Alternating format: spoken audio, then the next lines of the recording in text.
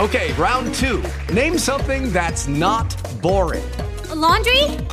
Ooh, a book club. Computer solitaire, huh? Ah, sorry, we were looking for Chumba Casino.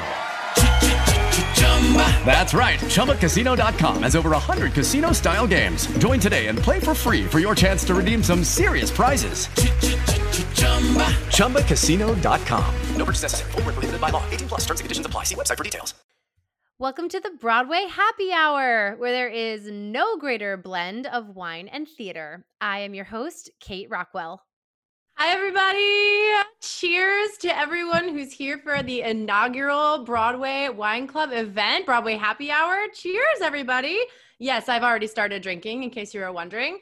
My name is Kate Rockwell. If you recognize me at all, you probably know me from Broadway. Most recently, I had the pleasure of originating the role of Karen Smith in Mean Girls on Broadway, which opened in 2018.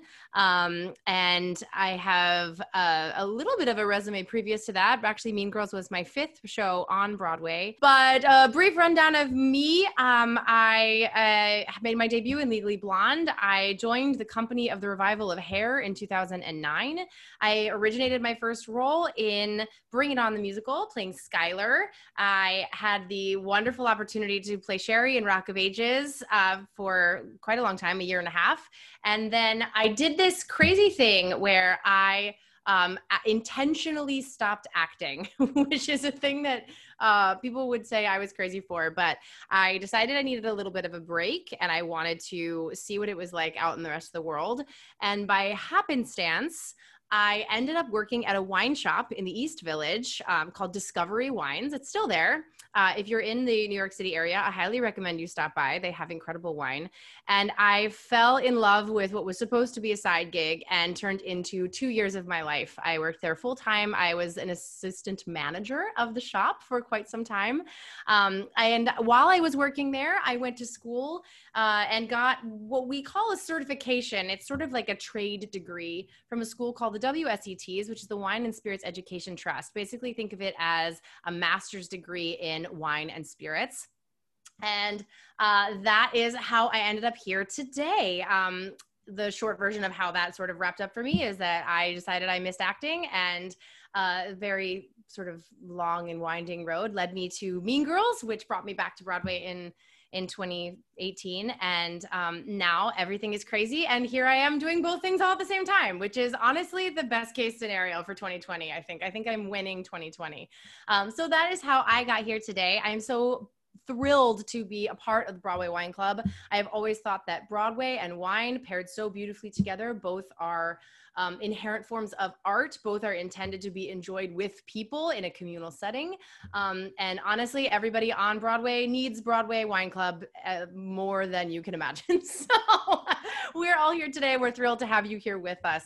A tiny little history. Broadway Wine Club was started by Arvin Ethan David, who is the lead producer of Jagged Little Pill, Broadway's hit and Tony-nominated musical. And his friend and co-producer, Nathan Marcus Brown, who created Broadway Wine Club with him in response to the impact that COVID-19 had on both the Broadway and the wine communities. They saw this as an opportunity to bring together their two favorite worlds and possibly, hopefully, benefit both of them. I want you all to know that for every membership purchased to Broadway Wine Club, $10 of that membership goes towards the Actors Fund, which is the leading charity for the arts community and those in the arts community as an extension of that. And then a membership to Broadway Wine Club will give you access to boutique wines from some of the best winemaking regions all over the United States, and also gets you access to exclusive live events.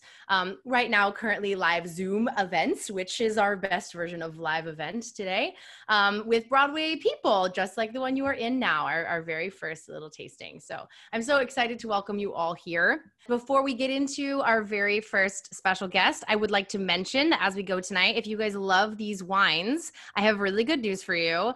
You can get more of them. If you go to the link that we're going to put in the chat and you use my exclusive code, it's Kate, Kate VIP. So Kate VIP is the code. You can get 10% off all 3 of the bottles that we are drinking tonight. If you go to that link, put that code in there. Again, you're going to get really tired of me saying that, so don't worry if you missed it. It's going to come back. topic. But before we get into wine tasting, again, I'm hoping everyone is already drinking. I would like to introduce our first special guest, Mr. Daniel J. Watts. He is a Broadway veteran of the highest caliber. Daniel has been in 8 Broadway shows, including Hamilton, Ghost, Motown, and more. And he's currently nominated for a Tony Award in the 2020 season for his work playing Ike Turner in Tina, which I have not gotten to see yet because it was on my list for the shows that I was supposed to see after I left Mean Girls. And then you guys decided to stop performing. So, because I know it was totally up to you. So I can't wait. I have a long, I've worked with Adrienne for years developing Bring It On with her, and I cannot wait to see her star turn and to see yours as well.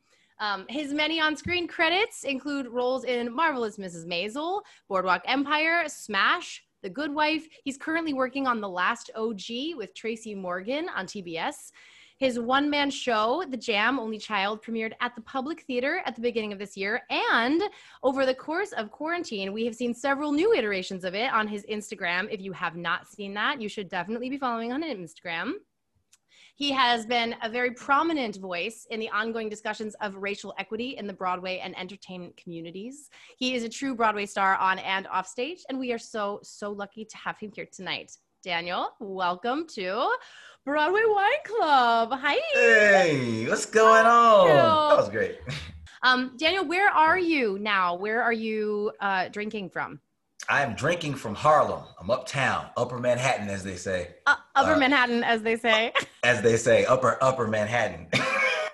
He's torturing me because I said earlier that I was coming from Upper Manhattan, like the boozy broad I am, and instead of just saying Washington Heights, which is where I live. Talk to me a little bit about how you have been spending your last 9 months now. Can you believe it? Your 9 months of quarantine time. Have you been in New York the whole time? Sounds crazy. I've been here the whole time except for a 6-week stint. I went home for 3 weeks to North Carolina, where I'm from. Hey, Mindy, this is crazy. Mindy, I know who Mindy is. Me and Mindy were in student council together.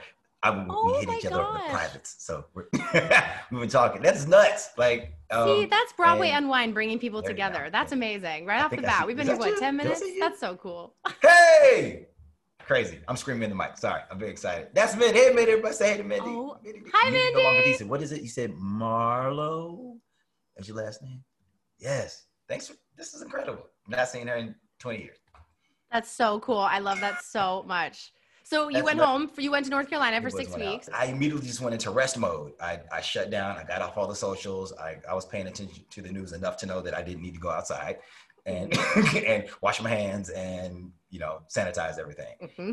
And then and I was fine with that until around April or May. And then Ahmaud Arbery and Breonna Taylor and George Floyd happened. And then I felt my silence pulling me out of my silence. And I was like, okay, I need to do something. And then I started revamping The Jam, which is my one-man show that I guess we have to talk about. Not have to, but yeah. No, The Jam, long story short, my great-grandmother used to make jam from scratch. You can't make it a jar at a time. You have to make it in bulk. She would make a jar and give it the rest away. So then I would make things like little written spoken word pieces of raps. And then I decided to share them like my great-grandmother. So I had a slew of material all about this very subject, Ahmaud Arbery, Breonna Taylor, George Floyd. And I just kind of started revamping it for my living room and doing jams with me and my cell phone and turning my apartment into basically a set. And I did 3 different versions, one called No More Silences, another one called The Next Time Is Now, after James Baldwin's The Fire Next Time. And then I did one called Love Terrorist, to kind of breathe after that. And then I went home. That was when I went home. Got it. And then came back and started painting with my feet. I've been a weirdo in this time. If I'm just going to be, as I'm saying it. I'm going to need you to cycle back to the painting with your feet. I'm in LA and I'm feeling myself after, doing The Jam, which is very Britain based. I was like, I need something else artistic. I don't feel like writing right now. And I know I need some kind of outlet and I don't know what it is. This is while I'm in LA. And then I get to Portland and a mutual friend of the guy I was staying with was an artist, and he found out that we were there. He happened to be in Portland, and he was like, hey, you guys are up here. I'm going to come hang out with y'all. So he got tested and came and hung out. while he was there, I was like, hey, I had this idea. I think I might want to start painting. And I was thinking like, maybe I would like infuse it with tap dance. Like, I don't know. It's like this idea I have, but I don't know. And he was like, okay, cool. Let me know. The next day, he comes back with 2 big old pieces of rolled canvas. And I was like, well, here's the thing. I don't have my tap shoes because the day I got to Portland, my suitcase was missing. Perfect. Didn't show up. All my stuff, tap shoes in my suitcase, everything's gone. I don't have anything. So like I get to Portland and I feel like I was pissed for an hour and then I realized the universe had something going on. And I was like, oh, it's one of these kind of, okay, all right, I'm gonna learn something while I'm here in Portland. Got it. Mm-hmm. So I was like, hey, sorry, I don't have my tap shoes. Can't really get down. He was like, well, what size shoe do you wear? I said 10. Now he was in Portland because he was doing a promo thing with Vans. He had 3 pairs of Vans sneakers, size 10, in his bag that he had painted. He was like, here you go. Oh. Here you go. You weren't kidding about the universe though. So I kind of hemmed and hawed for like 2 days. We went out into the woods and had an herbal libation in the woods. And the greens and the trees started talking to me. And the trees were like, Daniel, calm down. You're okay. Everything's fine. So tell me about you and your relationship with this beverage that we have in our glass right now. Not this specific one, just in general. And it wasn't until I moved to New York. And I think the things I don't really remember how I got into wine. Next thing I knew, I was like, I have a, I think that's what it does. It just gets in there kind of under you don't notice it coming. And then all of a sudden it's like, oh, I don't want anything else. This is all I want. and somehow you become a connoisseur, but only of the wine that you drink. This is yes. the one that you're like, how's your Chianti? Do you have a Chianti? And, you have one good Chianti and then you think you're an expert. That's how it started for me too, is my husband and I went to a winery for fun, just as like, it's nice out and we can drink during the day. That sounds great. And that's truly how I fell in love with it because I was like, oh, well, now I know everything about Merlot. It was Long Island Merlot, which is its own conversation. That sounds. We spent 2.5 hours talking about Long Island Merlot. But then I became an expert on Long Island Merlot. And then I started working at the wine shop and I learned I didn't know jack about literally anything else. The only thing I've had is Long Island Merlot. Cool. That's not the same as being an expert. That is hilarious. Our first question for Daniel is from Mindy. Mindy Marlowe, if you would like to pop up and ask him your question, we would love to hear from you. What's up, Mindy? Okay, my question is, obviously you have traveled all over the world now since I saw you like 20 plus years ago. But what do you miss most about North Carolina? Oh man, I miss my mama, honestly. Like, my mama, and I'm literally going home in 3 days. Like I'm going down because I just got to be with my mama.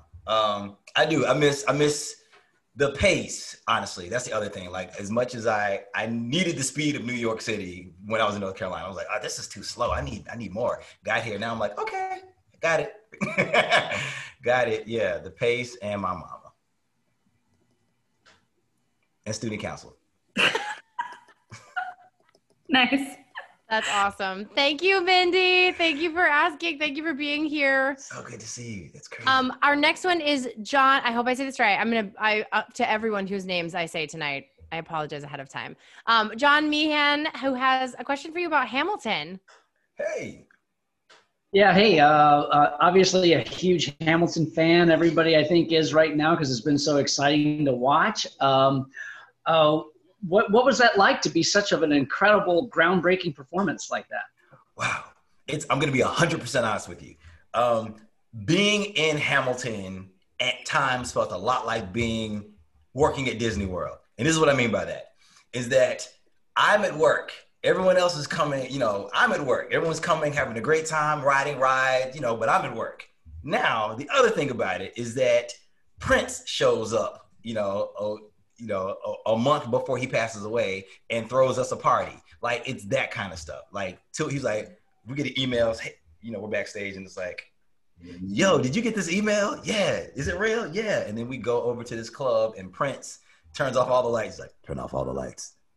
Really turn off all the lights. And then Prince DJ'd all of his hits for 3 hours until the wee hours in the morning. It's that kind of thing. It's this weird, and that doesn't happen. That's not a normal theatrical Broadway experience thing. That's crazy. Happen. It's crazy, but it was, But Hamilton, you know, it's 3 hours. It's fun, but it's 3 hours of picking people up and holding chairs and moving in slow motion, and you know, but it's all, you know, it was an incredible experience to be a part of theatrical history in that way. You know, like you can't take that away from Hamilton. Like the way it brought people from different, you know, young and old and the more educated and the less educated, you know, it brought people together in a way to enjoy theater in a way that we haven't done in, you know, I would say quite a while, if ever. So. Very good. Thank you. Thanks, bro. Thank you, John. Thanks for being here. Thanks for your question. So now everybody, just because I'm so concerned about Anthony, I want to make sure that he feels like he's in good company. I think we should start drinking. So absolutely. Start. I know, officially start, right? Yeah, cool. There was a lot of air quotes. So you guys, we're going to start for our very first tasting of the evening. We're going to start with our white wine, our 2019 Meadowcroft Chardonnay, which I do have to display to our viewers, this beautiful bottle, although all of you have it, so you don't need to see it from me. Don't worry. I definitely poured a glass of this for my husband before we started this tasting because I think this wine is drinking so beautifully. A little bit of background about this winery: founded in 2000 by Tom Meadowcroft. Yes, name and winemaker name and winery name are the same in this kind of one opportunity. That doesn't happen very often, I don't think, anymore. That's like a very classic way of naming your winery. This winery is in Los Carneros. That is an AVA. An AVA is American Viticultural Area. It basically means region. It could mean anything from tiny little town to a whole big wide region that encompasses lots of different areas. Actually, in this case, Los Carneros is a pretty big AVA. It covers vines both in Sonoma and Napa in California. So pretty famous winemaking region. It's also a very cool area. It's kind of neat. They get a lot of the breeze and the fog off the Pacific Ocean, and it keeps everything there a little bit cooler. So what you're going to notice in the wines from this region, particularly this one we're going to drink, is they get a lot more nuanced than some wines that come out of California that are a little bit warmer in general. They have, you know, hotter days and they don't cool down as much at night. It allows, those cooler temperatures allow the wine to develop kind of unique flavors that if it was just hot, you wouldn't get. This wine is made in, I believe it's 25% new French oak. What that means is you're going to get some of that beautiful like vanilla flavor on the palate, but not so much so that you can't taste any of the fruit of the wine. I think French oak is my favorite, and Chardonnay, because Chardonnay is a tricky grape to grow. It's really sensitive to temperature. It's really sensitive to what kind of soil it's in. They also utilize there's a method of wine growing that has to do with like kind of depriving the grapes a little bit, meaning it makes the vines work harder and the grapes get even more delicious because of that, because the vines are trying to survive. And it's also very sensitive to oak flavors. So they're very smart. They're just using a 25% of their wine gets contact with oak. So you'll notice it, but it won't be overpowering. So if you have enough room in your glass, give it a little swirl, get a little bit of air in there. Wine in the short term really likes oxygen. I always say oxygen is like an extremely volatile relationship for wine. It can be really, really good or really, really bad, depending on how much oxygen there is and for how long. So give it a little swirl, get a little bit of air in there, and then give it a good sniff. With wine tasting, start with the nose. You might notice different things on the nose than on the palate. Yeah, you get that beautiful like butter sense. For those of you who are just listening and not watching, I'm really sorry. This is going to be a really hard part for you because all I want to do is drink this wine. I'm waiting patiently. I know. You are doing such a good job. I can't believe you haven't had a sip of this. I'm just sitting here listening to me. Come on, Kate. Jam around. I know. You're right. You know what? You're absolutely right. That's enough. Give it a drink. Taste it. Give it a swirl. If you want to do that really nerdy, like sommelier slurping thing, I say go for it. You're in your own home. No one's going to know if you dribble wine all over your face. Mm-hmm. Mm-hmm. Oh, yeah. Oh, that's so pretty. It's pretty. There's a beautiful vanilla note on there. A lot of nice pears. And even like I feel like there's some good apple in there, but it's not like that super acidic apple. It's like that good. That's where I was on the apple side, but I'm gonna go back for the vanilla. I'm gonna go back for the vanilla this time. It literally smells like when I made cookies last week and I accidentally put too much vanilla in the cookies, which worked out great, by the way. Don't worry, the cookies are fine. Sure. I don't want anyone to be afraid of my cookies. It's got that like gorgeous, like baking vanilla on there. You get that?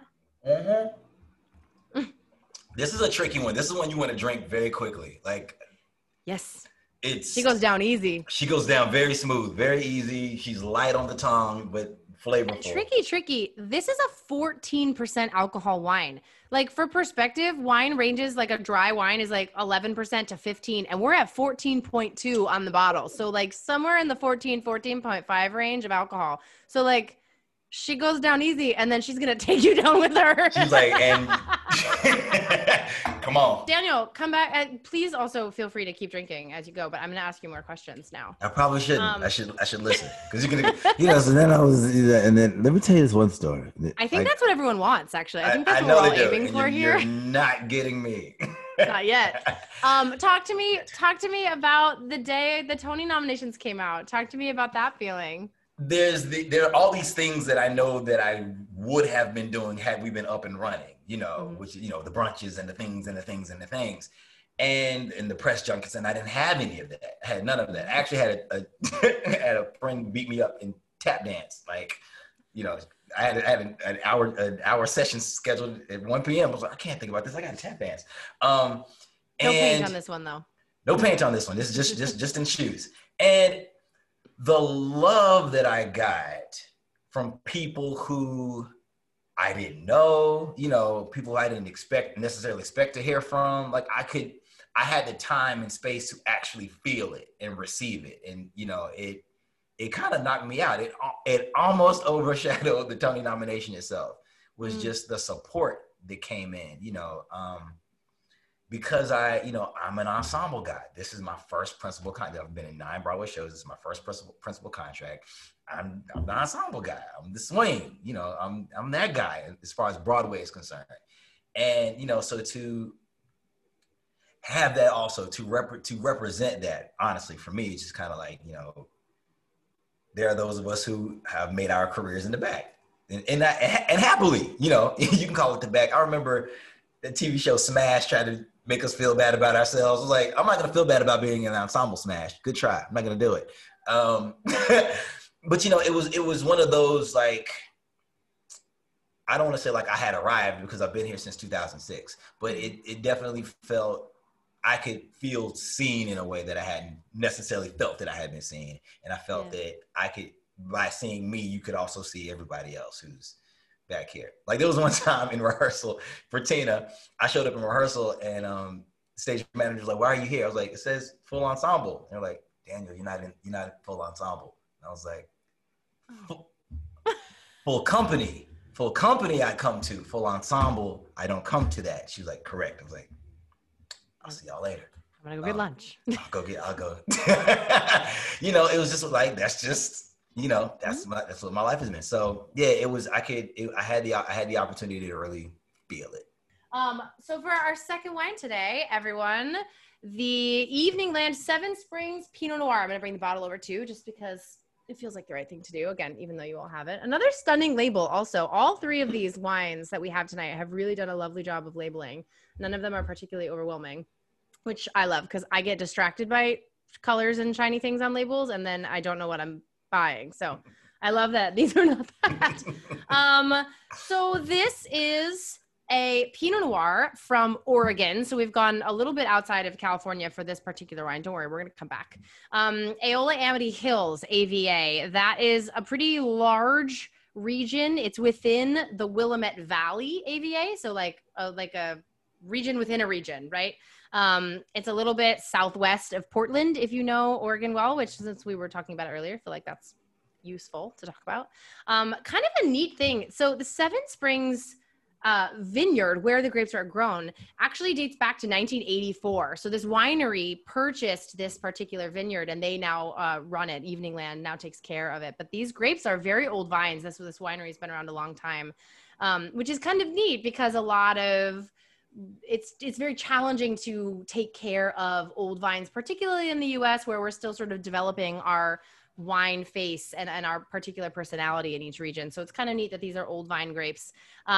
Evening Land is founded in 1996 by Rajat Par and Sashi Morman, two very predominant, like very prominent figures in the winemaking community. We're going to come back to them in a second.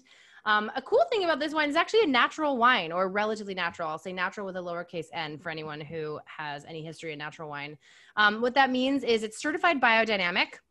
Think of biodynamic as organic plus. So it's a very strict way of farming and making wine with very little chemical intervention. I am a huge supporter of that because as Broadway people, we worry so much about what we put in our bodies chemically and try to eat well. And then we go drink 2 Buck Chuck, which is full of cyanide. So I love a natural wine that doesn't have all that stuff in there. Oopsies, I totally just bashed 2 Buck Chuck. I hope that's, I'm definitely fired. This is no 2 Buck Chuck. No, I mean, everybody needs a 2 Buck Chuck at one point in their lives, but I'm very happy to say it was a long time ago for me. Yes. This wine is also dry farmed, which means that there is no irrigation. They're allowing the vines to gain only water from the sort of natural elements. That's an environmental practice. It also kind of touches back on what I said about the Chardonnay, which is it forces the vines to struggle a little bit. That means that the grapes that the vines produce are a little bit more flavorful and a little bit more interesting than if they didn't have to worry and they got tons of water and then they were just like happy, mediocre grapes. I'm sure there's something to be said about humanity in there, but I'm not going to. I was just like, are you? Okay. So, something to be said about that. Pinot Noir is one of the most stunning grapes that I think in the wine community, it's highly regarded as a very delicate grape, also very hard to grow. It's beautiful in Oregon. I'm going to stop talking. Please enjoy this wine. I already know that it's beautiful because I had some earlier, so I'm just going to stop talking. Same.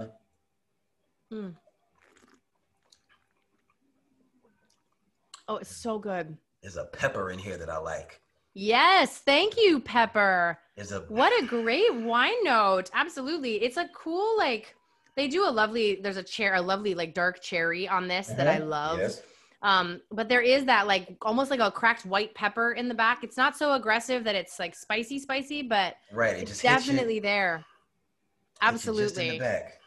And there's this, so one of the things that sort of hallmark wine quality about Pinot Noir is, go with me here, wet leaves. Yes, that's a good thing. We like wet leaves on Pinot Noir.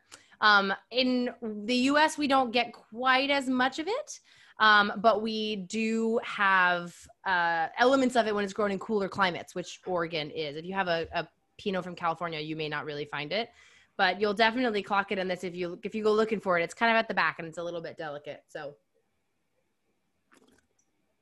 that's oh my gosh, it's such a stunning wine. Please enjoy that the rest of the way. I would love now, as we transition and I move my bottle so that I have space for the 17 wine glasses I'm accumulating on this table. I would love now to add into our little community our next special guest, Miss Elizabeth Stanley. Elizabeth has starred in 5 Broadway shows, including originating roles in Crybaby and $1 Million Quartet. She's nominated for a Tony Award this year for her performance as Mary Jane Healy in Jagged Little Pill. She has multiple on-screen credits, including Fringe and Black Box. I personally fell in love with her comedic skills when she played April in the absolutely stunning revival of Company, opposite of Raul Esparza. Elizabeth, welcome. Please come join us. Come and drink with us. It's so nice to be here. Hi, everyone. In her beautiful apartment that's so festively decorated. I love your tree behind you. Hey, girl. It's not taking any water, though, so I was like, we're going to have a crunchy, crackly, crispity Christmas. You know, those You may have a fire pit there, yes. Elizabeth, where are you joining us from? I am also from the uppers of Manhattan. Excellent, excellent. As far upper as Washington Heights, or the actual Upper Manhattan that I've just I'm a little below Washington Heights, but excellent. Yeah. Have you been here the whole time? No, my fiance and I spent part of the time in Colorado. There's a theater there where I had done summer stock when I was in college 20 years ago. And I just reached out. I was like, I need space. I need to get out, you know? And so I was like, I know you don't have a summer season. What's going on with your company housing? And they were like, we were kind of thinking of trying to form a safe artist colony. So it was kind of this awesome thing. So we were out there. I did some backpacking. You know, I'm with you, Daniel. Like Portland, just I just think Joni Mitchell said you got to get back to the garden, and I think, Yep. yeah, we do. Having that green space, especially when we live here in the urban jungle, where finding a tree is like seeing something unique and special every day. Special. Our woodland creatures are rabid squirrels, and we're so excited when we get to see one in the wild, which is on 118th Street. Or in the subway. Crazy. Or in the subway. Hey. The Pizza Rat. There's a reason the Pizza Rat was so famous here in New York City. Talk to me a little bit about how you've been using your creativity. I don't like the question of like, how are you maintaining your creative spirit? Because you don't need to maintain it. It just is. But what are you using it with these days? I mean, I am making things, but I will say I also am feel like I'll just admit like it's not the most creative spell for me. Mm-hmm. I think a lot of us feel the pressure to be like, I did this amazing thing during this time, and I feel a little stressed during this time. It has not been the most inspired moment for me, but like Daniel, I'm always like doing stuff. Always. I was like, she's doing stuff. Elstan's doing stuff. But I've been doing a lot of recording projects for people. So I have been doing a lot of singing, and that's been kind of fun figuring out, doing that through different mediums and honing sort of my digital skills. And I got really into like tie dyeing and dyeing fabrics and sewing and making stuff with textiles in the beginning of the pandemic. So cool. that was a spell, that was a chapter in this time. There have been so many, haven't there? They're like So our many phases chapters. of, remember Tiger King? That was a whole phase that we Was. all like Wow. talked Carol about that Baskins. crazy. Carol. Yeah, Carol Baskins. Carol Baskins. Hey, Derek, girl. Derek Baskin's mother's name is Carol Baskin. No. Yeah, so it's this weird like That's going to be hard for him, I think. Yo, he hates it. He's like, everybody calm down. Oh, back off. Yeah. Back off. Elizabeth, tell me a little bit about your experience with what it felt like the day the nominations came out. What was your story? Where were you? How did you process all that information? Oh man. Yeah, I was on a hike in Colorado, so I didn't have signal, and I knew that was going to happen, and I was kind of like, should I not go on this hike that we'd been planning, for weeks? And then I was like, nah, like it's just going to be delayed by a couple hours, and it's either going to be like disappointing or awesome now or in 2 hours. Yeah. So, what's the point? But I was kind of like waiting for signal in a not very Zen nature way, as we got back towards the end of the hike. Yeah. And, it was interesting. I feel Daniel and I, PS, go way back. We did summer stock together, like back in the day. Years ago. Like when we were in college. Yeah. And, so I'm with you on that. It's, you want to be like, oh, I don't care, awards, or, how can you compare art? And I still do think, how can you compare art? Like, but you want to be recognized, you do want to like go to that party.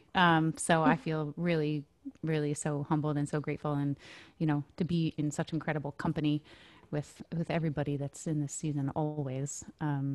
Yeah. And I think like, I imagined I would be like, yeah, like having some big, and instead I was really internal and very like still, and just like, yeah, trying not to cry. Like it was just so, wow. Yeah. Yeah. I imagine, I think that I haven't had that experience, but I imagine it to be powerful on any day. But I would imagine that particularly this year, with the circumstances of this year being what they are, that it's even more of a sort of a check-in moment in your life to have that and be on a mountain in Colorado while it's happening. It's surreal. I haven't experienced it before, so I don't have anything with which to compare it, but I have to imagine this feels pretty different than it would feel other years. It's, there's so much that is so much bigger than this. Always, but I think it's really, we're really seeing it this year. Elizabeth, talk to us a little bit about your wine story. How did you come to have wine in your life? Is wine in your life? Talk to us a little bit about that. Wine is in my life, but I'm gonna say I'm not a fancy person with my wine. Like you're gonna be like, I'm embarrassed for you, Elizabeth, but like I'm drinking out of a rocks glass because it's about. That's epic. it's about space for stemware, and that's just not something I have in my New York life.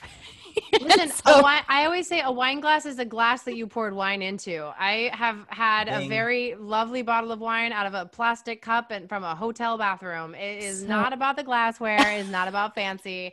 It's about having a good experience with a wine hopefully with good people. Yes. Yeah. That's what wine is for. So yeah, I mean, I do love wine, but my origin story with wine, I guess, was, yeah, when I was in college, I went to school and at Indiana University in Bloomington, and there's a winery there called Oliver Winery, and it was a place we discovered was like super fun to go, and you could drink with ease out on the lawn with not being the right age. And so that was my first intro, and I loved like what was called soft red, which was really grape juicy. But I've moved on, you know, I've matured since then. I'm not quite that quite so bad anymore, but I still like Pinots. I like lighter bodied. That's as much as I know. What do you think about this second wine? What do you think about the Pinot that we had tonight? I enjoyed. Yeah. Yeah. Like I like it's like I like white wine. I can't get down with really. I mean, like, you know, I'll drink, like if someone's like, here, have some wine, I'll be like, thank you. But I probably wouldn't buy it for me.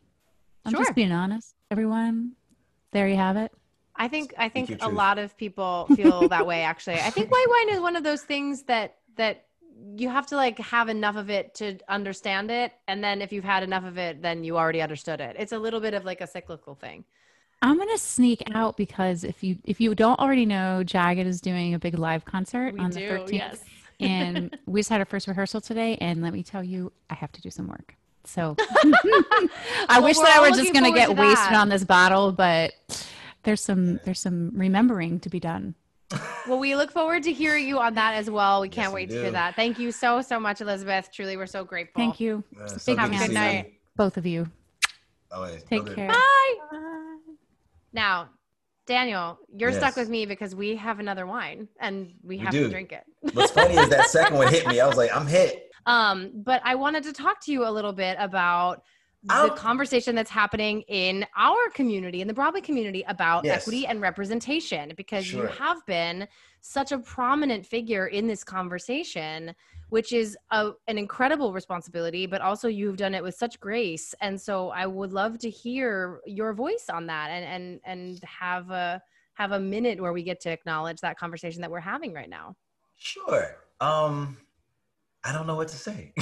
On the spot. I think mostly I'm interested in how you perceive the Broadway community to be opening their eyes to it. And, you know, there's a lot of conversation in how that's happening. And Sure. I think everybody's aware that there needs to be more of it, that there will continue to be more of it. I think you kind of already hinted at this earlier by saying it's hard to sort of identify right this minute Right. what we're going to do because we're on pause and we're going to have to wait until it's time for us to resume. But I would love to sort of hear your thoughts. It's funny. Broadway there's factions. And what I mean by that is there is Broadway, the entity, right? The umbrella thing, which for all intents and purposes is a commercial entity. Yes. A marketing Period. term, if you will. Marketing term, if you will, right? So there is the way that things have been done and the way they've always been. And even to say that Broadway is an elitist entity also is not to say that in a bashing way, but it costs to be able to appreciate Broadway in the way of like experiencing it on a regular basis. It costs money. You know, if you don't live in the greater New York area, it's a thing people save up to do, right? Yes. I'm going to save up and I'm only going to be able to see X amount of shows, you know, especially if it's me and my partner and potentially our And your two family. kids, Yeah. you know. And then there's a whole question, okay, well, what am I going to go see? Because it's an investment, I have to spend my money on something and I want to make sure that I get the most for my money. So I'm probably going to go with a thing that I know more so than taking a chance on some new thing. Absolutely. There's all these things are being taken into consideration, right? And it's easy on this side of the table to feel like, oh, none of these things, like, no, I have to make money. Period. It's what it is. It's not, this isn't for fun. This isn't, this isn't a thing. So It's a people business, yes. It's a business. It's a business. So remembering that it's a business, then you start the conversation from there. Okay, business thing, right? I have to remember I asked to come play ball in the business's playground. Business didn't call me. Business was like, hey, Daniel, we'd love to have you over here on Broadway. What do you think? I was like, hey, Broadway, can I come play? Right? And then I got here and I was like, your game is a little funny. I don't like all your rules. I think they should be different, you know? And that takes a second. The issue is that sometimes Broadway likes to say the rules are one thing and then they are something totally different. And that's what we're reconciling with right now, which is like, okay, now that we're here, we have a decision to make. We can either be who we say we are, Broadway, which is we present a much more inclusive, you know, much more equal. I'm not even going to use the word diverse. Sure. We present a much more equal entity than we actually are. So we're either going to start making the moves to become that equal entity, or we're going to continue being who we are, and we'll just admit that. That's, for me, that's what I want for my money. It's like, this is what it's been. Honor that. Hold it. Hold it. Sit with it for a sec. Reflect on it. Now, if you want to be different, be different. You know, but notice that it's, as we're saying, you know, so it's a change. You know, I'm giving you the note. This is a change. This is a change. This is a change. I know what you've been doing every day. You've been going to 8 every day and then backing up. Now I'm telling you to go to 4 and then walk downstage. It's a change. Yeah. And are you up to the challenge of changing? And if you aren't, then, and if Broadway isn't, then a lot of us have a decision that we have to make. Can we continue supporting and being in an institution that has decided to maintain its stance? And I believe in Broadway. I believe in what Broadway has done and continues to do. But it is time for a lot of reconsideration. And the only way that could really happen is that things are shut down in the way they are. Because to try to do it while things are in motion, it's virtually impossible. So it's the blessing with the curse, right? That this time has given us so much opportunity to reflect on who we are and what we want to be and what we have been. And you're absolutely right. In no world during a regular season of running and everything that goes into keeping a Broadway show up and running, would there ever have been time for anyone in this entire community, no matter if you're a producer, a director, a actor, a stagehand, for us to have that sort of self-reckoning about what we wanted to be and what we were and what we can be. And it is because we have had this quiet time that we get to have that, the luxury of making that decision. Like you said, I think you say it so beautifully when it's like, it's a question of, are we going to be what we have been, or are we going to be what we say we are?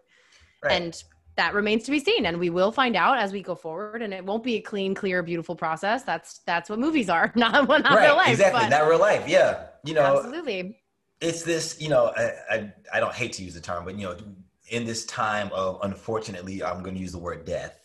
In this time of immense death, I think what we're all reconciling is that. And that's, death is a concrete thing and an abstract thing. We're dealing with losses of life, but we're also dealing with the losses of the things that we were holding on to because we thought they were keeping us alive, or the things that we were scared to let go of because we didn't know how to identify without this thing. Absolutely. Things must die. Things must fall away. It's part of nature. Does it every year, right? It's like we try to fight this thing that nature is telling us no. Yeah.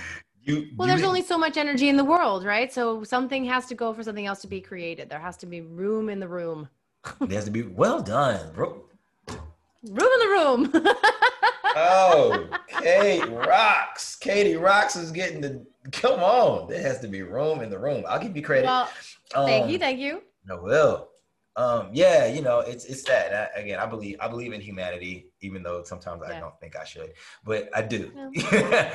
We're flawed. Humanity is flawed, but that doesn't mean that they don't want the best. And at the end of the day, if the arts community can't find a way to do it, then, you know, how can we expect anybody else? There's no hope for anybody if we can't do it. You know, exactly. That's where it's our job to hold up the mirror and go and be the, you know, oftentimes be the example, even though we're wrestling with it more than anybody. Absolutely. You know?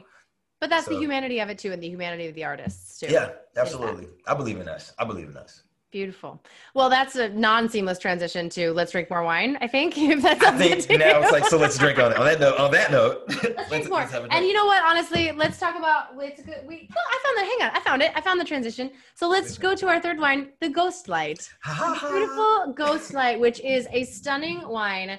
I'll do this much about wine, and then I'll actually talk about the label because it's important. This bottling was made exclusively for Broadway Wine Club, identified as Ghost Light to provide light and a time of darkness, right? So the Broadway community, all of our shows are dark, but the community is still alive and lit, and we have hope in the darkness for the future of our community. This is the 2013 Crocker and Star Ghost Light Cab Syrah blend. She is a monster. If you happen to open my notes in the email that I believe you all received this morning, I said, open it early. If you can, decant it. And I will fess up that I have mine here in my decanter, and I opened this about 5 hours ago. She is a big, beautiful California wine. This is like California wine at its most pinnacle, right? This is what we love so much about California wines. It is 60% Cabernet Sauvignon, 40% Syrah. This winery is in St. Helena, which is in Napa proper this time. So a little bit, not far away at all, by any means from where our Chardonnay was, but shifted all the way into Napa proper, the most famous wine region, arguably, in the United States. This land that this winery is on dates back to the 1870s, actually. So they were making wine in the 1870s and then got shut down during Prohibition. We ruined everything in Prohibition here in the U.S. In 1971, Charlie Crocker of Crocker and Star purchased this property. And then in 1997, Pam Starr kind of came in, partnered with Charlie, and converted all of their farming to organic practices. So this is an organic wine. They do not they don't have an organic certification. That costs money. But they are organic in practice, and that's what really we care a lot more about, the practice than about the stamp on the label. This wine does see quite a bit of oak. It needs it. This is I didn't write it down because it was so high I got nervous. 14.5 alcohol on this wine, so be warned going in. This is not going to be like the Chard where you don't notice it. You are going to feel that alcohol on the front. And it has a stunning cigar box. It smells like you stick your nose into a cigar box when you smell it, like right off the bat. There's that tobacco, there's that vanilla. Yeah, right? Isn't that so beautiful? Yeah. That's from that oak that they're keeping this wine in and aging the wine in. And again, 2013, this is a 7-year-old wine, right? So the vintage on the bottle dates to when they picked the grapes, and they've been holding on to it till now. So it's been sitting in an oak barrel for 7 years, aging until they decided it was time to release. So please, everyone, cheers, our final wine. Can you tell me about decanting? Mm-hmm. I don't know anything. Sorry. Why, yes, Daniel, I can. There's nothing to do with the Thank sipping. you. Sorry. No, I'd love to talk about decanting. It's a really cool tool in wine. No, wait, where's mine? And I don't have a fancy one. This is so from good. Target, so it's not an expensive tool by any means. Perfect. But it sure looks pretty, doesn't it? So a decanter can really be anything. It's ultimately a vessel that you can pour your wine into that allows more of the wine to come into contact with oxygen faster. So when we swirl our wine, be it in a glass or be it in a decanter, I don't recommend swirling in the bottle. It will go everywhere. I have tried. Don't do it. It basically allows more oxygen to sort of infiltrate into the wine. And a wine that has a high amount of alcohol, like this one, or a wine with a lot of tannin, which this also has. Tannin is that feeling that makes your teeth feel like you put sweaters on them, that teeth sweater feeling. So great. It's an enzyme in grape skins, particularly red wine. You'll notice it more because it has more contact with the skins in the winemaking process. Those wines are very... they benefit, let's say, from a lot of oxygen. In the wine world, we would call this like beating up the wine because I'm literally torturing this wine, right? I'm just swirling it so aggressively. And the more that you do that, or the longer it sort of sits in that decanter, the more oxygen it's going to get. It will soften the tannins. It'll sort of even out that sense of alcohol that you sort of get right off the nose. Mine's been open for a long time today. And I still, when I breathe it in, I'm like, ooh, that smells like I should drink this slowly, or at least with food. And that's something that can benefit if you put it in a decanter. Also, a decanter can be literally anything that's open. I have used a water pitcher. I am not a fancy wine drinker, you guys. I am like all about like make the beverage as good as possible with the company. So if you have a fancy one, cool. If you have like a thing you make iced tea in that's cleaned out and you want to dump it in there and then dump it back in the bottle to make it look pretty, that's great. That will allow all of that oxygen to get in touch with the wine. Actually, you're double decanting it when you do that. So it gives it two chances to come in contact with oxygen. Are you decanting to taste? Or are you decanting, you understand what I'm asking? Like, oh, I decanted that too long. I should decant it less next time. I personally would not say that. I think for me, it's about if I left it in there for 3 days, that would be too long. Right. Because then you're going to get to a place where the oxygen starts to turn the wine. That's the trick about oxygen in wine, right? When you get to too much of it, it does affect the flavor of the wine and it will ultimately spoil the wine, which is why if you leave a bottle sitting on your counter for 3 days, it won't taste very good. No. Just drink it all. But I will say that if you do choose to decant it and you give it a couple of hours ahead of time, you won't notice a too far. I think most of the time it really is only a benefit and very rarely a detraction. Got it. But just don't leave it overnight. Sure, understood. China's wine, I've been decanting it for days, you know. Yeah, that I will say that would ultimately not be great. Although with this one, you could probably leave this wine on the counter for a day and it would probably still taste pretty good. This broad is, this is a broad. She's a monster. And I mean this is a broad. This is a broad. I don't mean that in any kind of misogynistic way. I mean, this woman. This is the Ethel Merman of wine. Yes. Is what this is. Yes, she stands flat-footed, barefooted, sings to the she Raptors. Doesn't need a microphone. No mic is needed. She don't need this. You don't need a mic. That's such a good analogy for what this wine is, especially in this company. That's so wonderful. So Daniel, this is a quiz that I didn't prepare you for. Okay. Do you know the history of ghost lights? Do you know what the lore is around a ghost light? I know what I like to think it is. Tell me what you think it is. I think it is to keep the spirits away and keep the space sacred, but also allow them to come and play if they want to, right? Yeah. Isn't it both? Yeah. No, absolutely. So that's what I always knew as well, is that you keep a ghost light lit because it keeps the ghosts of previous productions from haunting your production. It gives them their space on stage and they don't get angry and they don't take out their ghost madness on your show. Sure. I will also say that in doing some research into the ghost light, which I've never done, I've been doing theater for 15 years and I've never looked into it until I started working with Broadway Wine Club, is that there's a lot of really interesting lore around it. So there's one version that says that ghost lights were created for safety. So obviously having a dark stage and a pit at night is a terrible idea. Sure. And there's a legend that someone came in to try to rob a theater. This is in England, not in the US. And they came in to rob a theater and they fell into the pit because they didn't see the edge of the stage and then sued the company and won. Mm-hmm. So that's another legend out there that exists around the ghost light. And then probably the truest piece of research that I found is that it was used as a way of alleviating pressure in the gas valves when they had gas lighting. Back in the old days when the lights at the front of the stage, the footlights were literally lit by gas. Well, that gas pressure has to go somewhere when it's not burning. And so the ghost light was used to alleviate the pressure from the gas system overnight while the show wasn't running. I like that. I like that. Yeah, I feel like that's like the most logical reason we had a ghost light, but I'm still going to tell people it's ghosts. Absolutely. Oh, totally for ghosts. No, it's for ghosts. it's for when we pass and we want to. I'm going to need somewhere to go. So I'm going to go. Yeah, I'm going to need a theater to haunt when I'm done. Find me a ghost light theater. I want to ask this question to you. This is coming from Nicole McLeod. I'm not going to ask it. Excuse me. I'm going to let Nicole ask it herself. Come on, Nicole. But I would love to let Nicole ask you this question. She wants to ask you about dream roles. Yeah, hi. So first, thank you so much. This is so fun. I'm a huge Broadway fan. I don't know if you can see my Hamilton poster behind me in the mirror. This is my office, and I just really. Oh man, you froze for a second. Do you see something? I don't see it. Do you see it? I think it's that. There it is. I'm it's pointing like. Really small. Yep. Ah, there we go. I got you. Mm-hmm. Yep. Yeah, it's like behind me, reflected. Yeah, it's actually right there. But yeah, and I was a theater major, and it's just really my big passion in my life. And so this is so cool and such an awesome experience. Thanks for being here. Just curious. Yeah, no, I was curious, like, if for you and Kate, actually, like, what would be your dream role? If you could take any role, it could be a show on Broadway now, it could be a show from 30 years ago.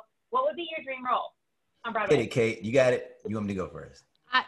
Mine has always been and continues to be until someone lets me do it. Trina in Falsettos. That is an absolute dream of mine. And I'm trying really desperately to play old enough to actually not have graduated from high school. I hope that by the time I ever age into someone with a high school or college degree, that maybe I'll get a chance to play it. Nice. Awesome. Oh, that's a good one. It changed. Like for the years, it was black in the Lipper version of Wild Party. Like Yeah. it was just. Oh, yeah. I would watch that in a heartbeat. Oh, because I want to see it also. I don't know. I saw the one that they did at, Mhm. but I want to see a full production. I want to see all the stuff. Yeah, the sets, all the fancy stuff. Right. The other, like, the very artsy actor was like, it hasn't been written yet. The dream role hasn't been written yet. It doesn't exist yet. But what else? No, you know what? I really want to play, and actually did it in a reading, but I want to play James Baldwin. Like I want to sit with James Baldwin, like sit with him. And but I did a reading literally a month ago. So like they kind of like wet the whistle, and now I'm kind of like, I want to like get into it because he's just my guy. That's a great answer. That would be so fun to see. What are we doing? Arvine, what are we doing falsettos? What's going on? What's happening with what's happening with the revival, with the next revival? Well, Arvin on the spot. We'll get him to produce the next revival of falsettos. Right, exactly. I mean, no, yes, but also now I just want to write James Baldwin for you. That's clearly what I want to do. Please. I will not stop you. Nicole, thank you so much. Such a great question. I have a next one. Next question I have is from Hillary Huttenhauer. Yes, I hope I said that right. Please forgive me, Hillary, if I did not. Here she comes. How'd I do? Hi, yes, you got it right. Thank you. Oh, good. I secretly wanted you to get it wrong. I'm sorry. That's terrible. Oh, no, I'm sure I butchered plenty of names. I wanted it to be like so far away from like like just nowhere close. No, it's pronounced just how it's spelled. It just looks way more complicated than it is. I dig it. How you doing? What's your question, Hillary? Oh, so mine was aimed at you since you went through the whole explanation about decanting. I wondered what your thought was about aeration versus decanting in wines. So an aerator is basically a tiny little decanter that operates very quickly and sort of you can basically pour your wine through an aerator into your glass. So it does a lot of the same things for the wine that decanting does, but faster. I have two aerators actually, because one lives at my house and one comes with me whenever I travel. Obviously, I have a travel aerator. You're fancy. I just drink a lot of wine. Corkscrew, not an aerator yet. Yes, it is a ridiculous thing to travel. It's like my one thing that everyone's like, what's the weirdest thing that you take with you when you go on tour? And it's definitely that. I love my aerator. I think it's great. I think especially if you're only going to have a glass of wine or maybe two, it's a useful thing to have because there's no need to decant an entire bottle if you're just drinking a glass, casually. I will say for a wine as big as this one that we're drinking, this Ghost Light, I don't think it's going to have the same benefit. It does, I would say it does 50% of the work for you. It's not going to do all of it. If you did that, I would say aerate a wine like this. I would say aerate it twice. If you could, pour it into your glass, pour it into another glass through the aerator 2 times. That's hard. That's a lot of work. It's up to you if you felt like really committing to the aeration process. I do think that for big wines like this, the decanter is ultimately going to benefit you. And decanting the whole bottle, and then if you wanted to pour it back at the end of the evening, if you didn't have wine left over, it will absolutely, a wine like this will sit very comfortably after decanting in bottle with a cork in it for several days. So I would still err on the side of decanting if you have that as an option. Everyone in the chat is laughing at me about the idea of having one glass of wine. I'm trying to be very political here. I'm pretending that I understand what that's like. I have one time in my life had one glass of wine. But that's my sort of feedback. And I know that a lot of people really love their aerators because of the accessibility, and they're so much easier to use and to kind of take with you or have than a decanter. Takes up much less space. And they do work. They're great. They just won't do quite as much as giving the whole bottle time to breathe. Thank you. I appreciate that. Absolutely. I want to do one more question.